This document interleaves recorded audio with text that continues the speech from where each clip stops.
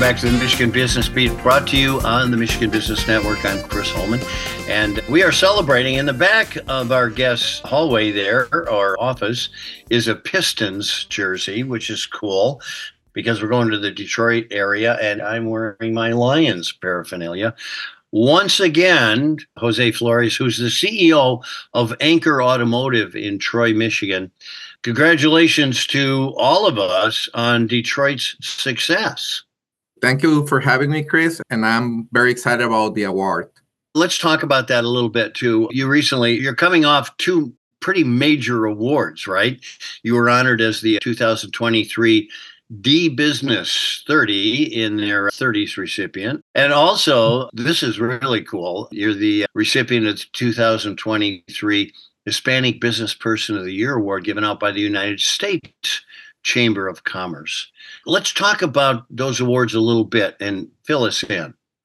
Yeah, definitely. So the D-Business 30 in their 30s, that was my first award. That was back in April, May. They select 30 young professionals.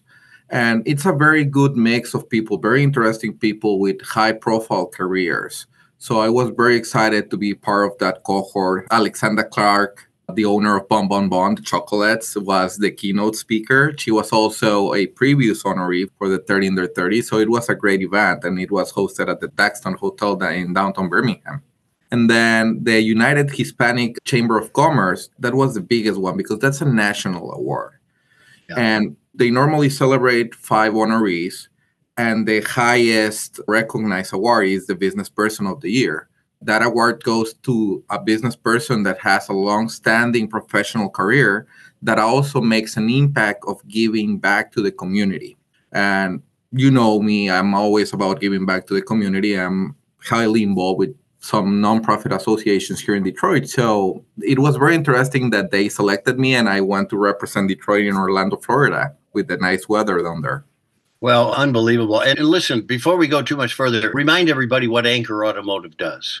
Ancor Automotive is the leading tier 1 supplier for data management and labels for the cars, automotive labels, the window sticker for the dealership with the price, the tire pressure label, the certificate of the vehicle.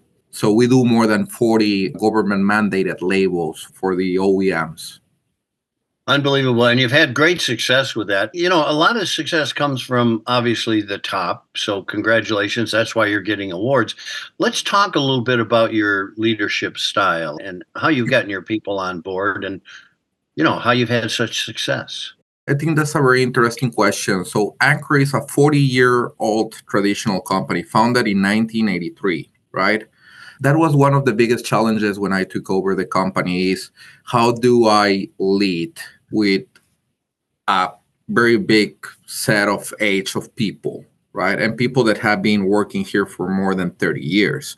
So I think what really people think about my leadership that it's so attractive, it's that it's a very dynamic and different leadership style compared to the old traditional command and control that we do in the automotive industry. It's more of a servantship leadership. I'm a leader. I'm not a boss. I lead by example, and I'm part of the group, and I empower my group. So I think that's what people really see in my leadership style that they really feel attracted to. Yeah, it's kind of a family atmosphere as well, right? So part of that is also the innovation. And you recently opened Ancor Automotive Software Innovation Hub. Tell us about that. Yeah, back in May, we had the pleasure of having the Mayor Ethan Baker from Troy to do the ribbon cutting. We just opened our innovation hub, and that's one step forward for Ancor Automotive to pivot and adapt to all these new trends that are coming for the automotive industry.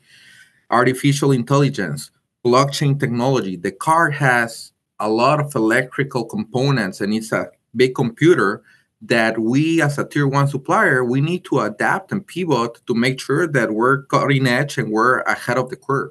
Let's talk a little bit about technology in your industry, because the automotive industry, well, let's call it the mobility industry, which is how we're all referring to it now, and the technology change and how that's affecting you.